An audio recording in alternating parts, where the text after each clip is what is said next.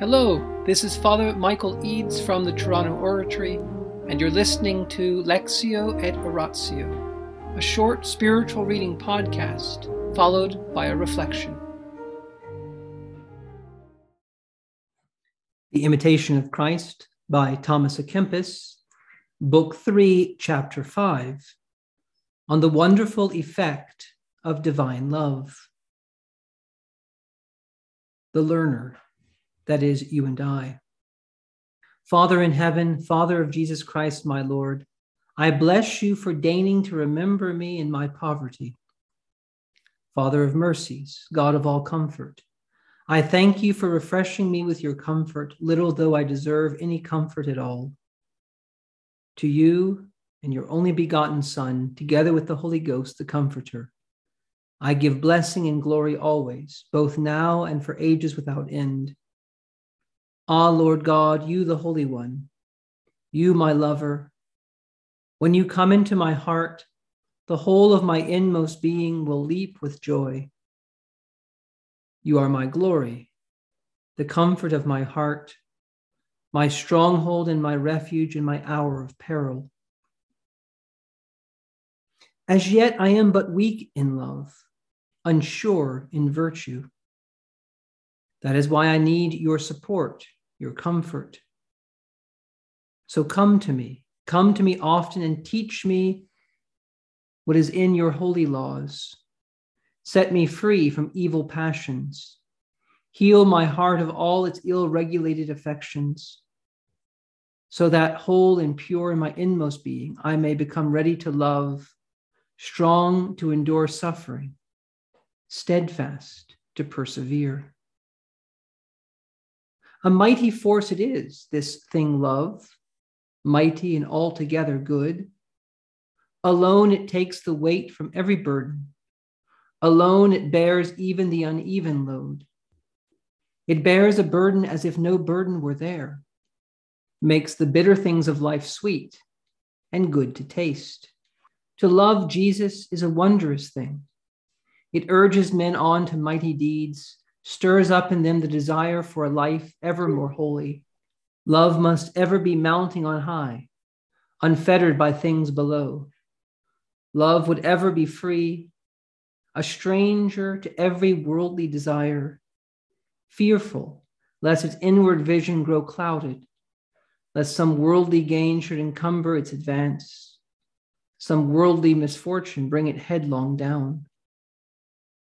There is nothing sweeter than love, nothing stronger, nothing higher, nothing wider, nothing fuller, nothing better in heaven or earth, for love is born of God, and only in God, above all that he has created, can it find rest.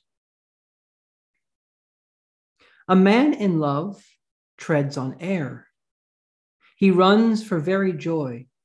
He is a free man. Nothing can hold him back.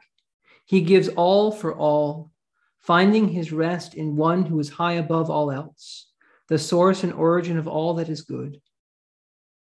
For gifts he has no regard, but turns to him who is their giver, who is above all good gifts. Love often knows no limits. Its impetuous fire leaps across every boundary. Love feels no burden, makes light of toil, strives for things beyond its strength. Love never tires to make out that anything is impossible. Everything, in the eyes of love, is both possible and lawful. Love then can do everything. Many a task there is that love can fulfill, and many a wish it can make effective.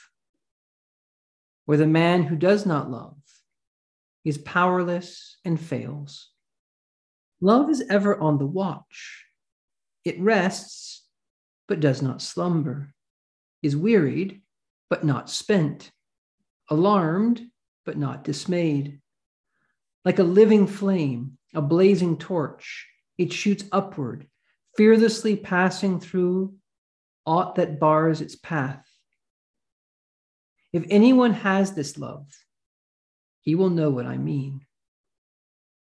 A loud cry in the ears of God is that burning love for him in the soul which says, my God, my love, you are all mine, and I am all yours. Let my love know no bounds. Let me learn to taste with the lips of my inmost being how sweet it is to love, to melt in love's fire, to float on the waves of love. Let love keep hold of me as in unwanted fervor and wonder I rise above my usual self. Let me sing the song of love and follow you, my beloved, to high heaven. Let my soul grow faint in praising you, rejoicing in your love. Let me love you more than myself. Love myself only for your sake. Let me love in you all who truly love you. That is the bidding of the law of love, that law whose light streams forth from you.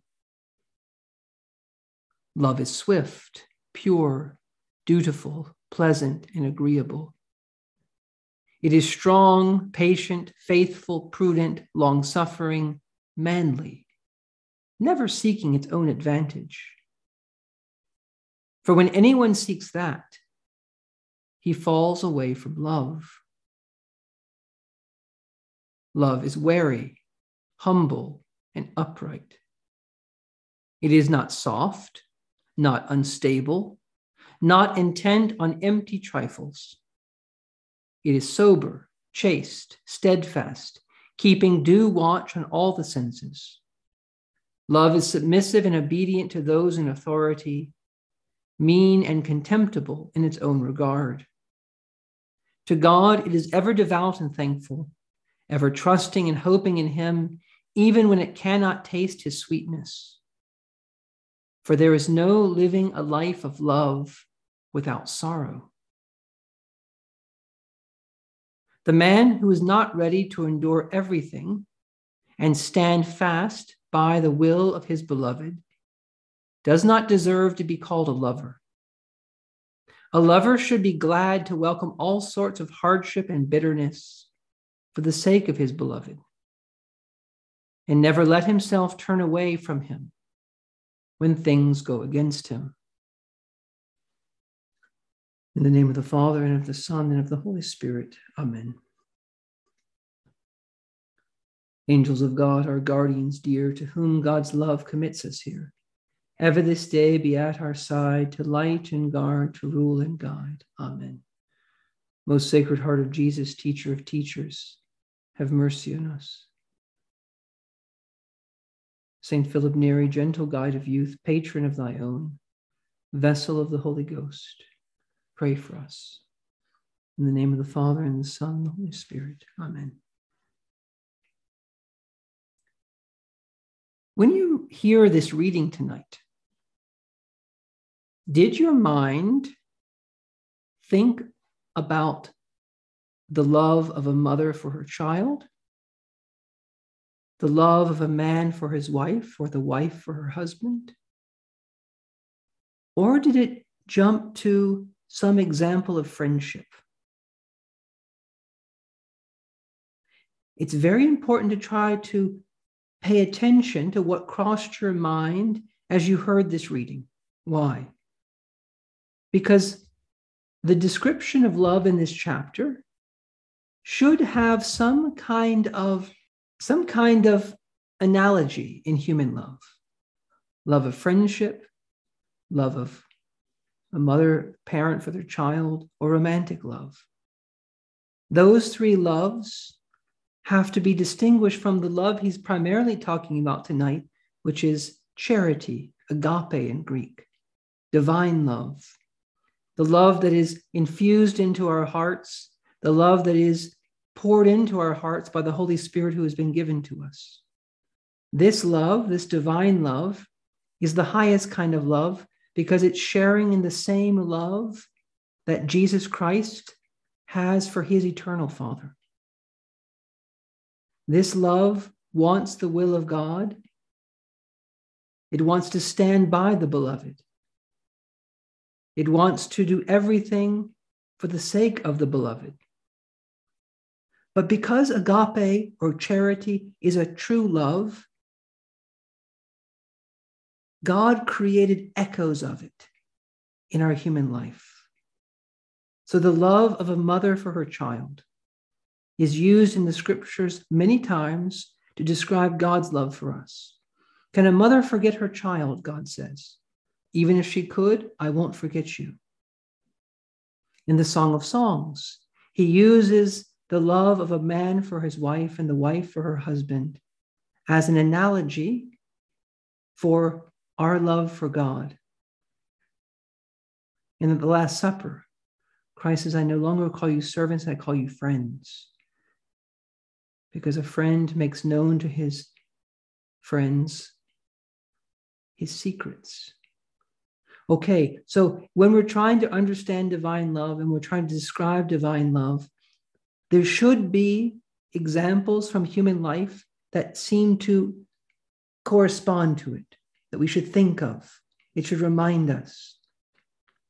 At the same time, we probably heard this and thought, oh no, my husband doesn't love me like that. Or, wow, if only I had loved my child that way. Or if I only had a friend who loved me that way. Because the trouble is that all human loves are kind of like divine love. And they help us to understand it. But the trouble is that in a fallen world, our human loves tend to be imperfect. And they tend to fail. And they tend to destroy themselves. Unless divine love enters in and saves them, preserves them.